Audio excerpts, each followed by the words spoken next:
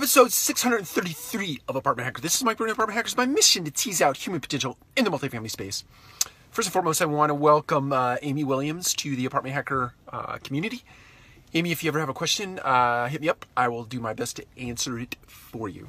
And then feel free to interact anytime by way of the comments. I think that's the richest part of the conversation at Apartment Hacker. So welcome to the community.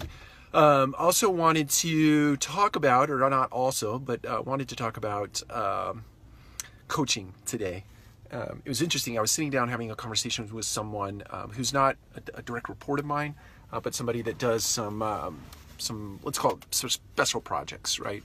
From time to time we give him special projects, and he goes out and completes those projects and reports back to me. So I was having a conversation with him, and we were talking about career path, right? I was mapping out the next 3, 5, 10, 15, 20 years of his life, career life, a little bit of a personal life piece, and got a very kind email from him a little bit later suggesting that no one had ever sat down with him to have that type of a conversation.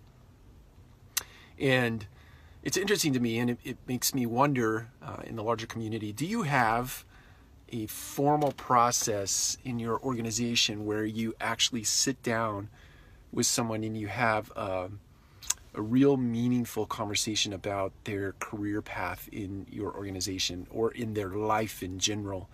And I'd like to encourage you, if you don't, make one up, figure one out, get online, Google it, understand what a career path and what career mapping is, and then sit down with each one of your team members, from porter to groundskeeper to service techs to service maintenance or service supervisors, system managers, map their career and do it out 3, 5, 10, 15, 20 years from now.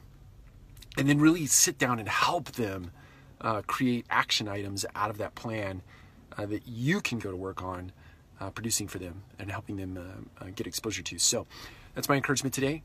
Take care. We'll talk to you again soon.